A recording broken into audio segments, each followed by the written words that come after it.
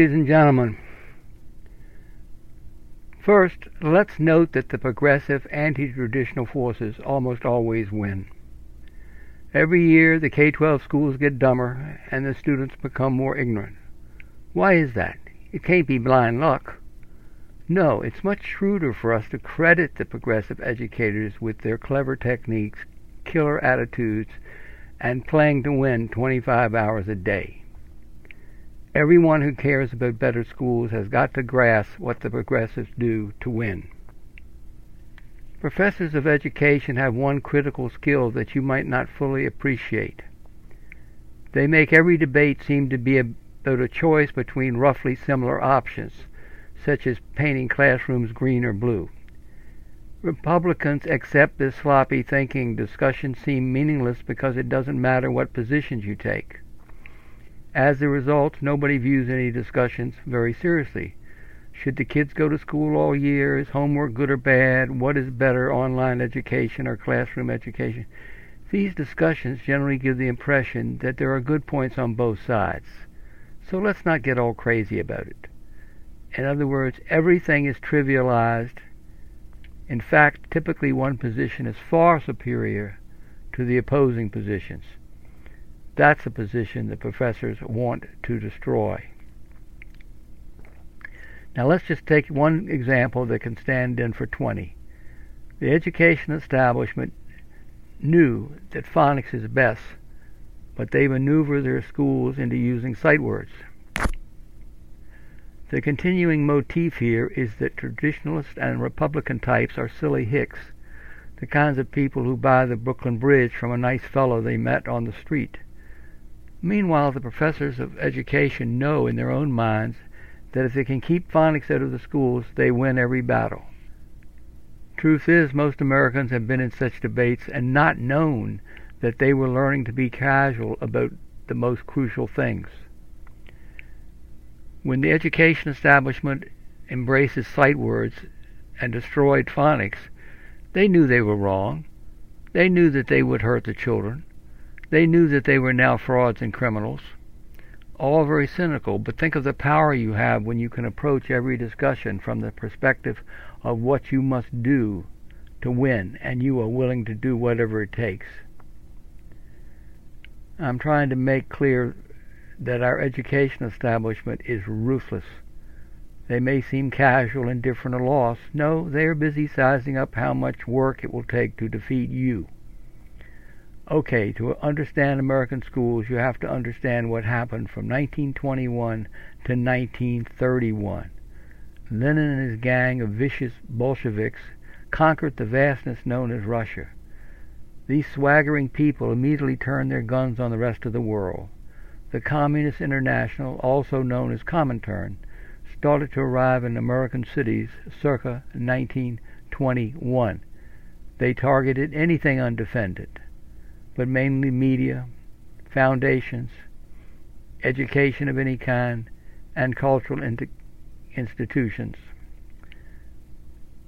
Appreciate what these ragtag invaders did in only 10 years. They sufficiently infiltrated and controlled the school system so they can announce, "Okay, America, no more phonics for you. From now on, your children must remember sight words, even though almost no one can learn to read with this silly technique." Only 10 years. Our school system today cannot teach children to read in 10 years. The whole thing is a joyless wasteland. But let me tell you about the communists, more precisely the commentariat, was full of joy. They knew they were winning in every direction. And they knew that getting rid of literacy is the key to everything. That's why America today has 50 million functional illiterates, and you don't hear a peep from the Republican about what an evil spectacle our school system is. The triumphant overthrow of phonics is the greatest event in educational history. But the main thing to focus on is that all of their victories are just like their first big victory. They have a tight grip on every aspect of the conflict and what they must do to win. But the Americans are wandering in a haze. Of course they lose. Thank you. Overview. Let's Fix Education explores 7 of my favorite themes. First, this podcast is a meditation on what I call the K-12 crime scene. So many destructive ideas. Understanding them is the key to fixing them. 2. By doing that, we will have better schools at less cost. 3. Nothing much changes decade to decade. The big questions of the 1930s were the big questions of the 1960s and the 1990s. Any subject we discuss can easily intersect with any other subject. Most people instinctively want traditional education, but the education establishment fills classrooms with progressive gimmicks.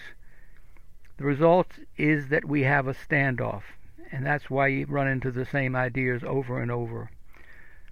4.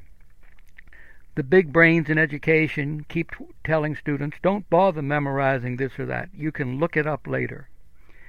B.B. King, the great guitarist, is much smarter. He said, the beautiful thing about learning is nobody can take it away from you.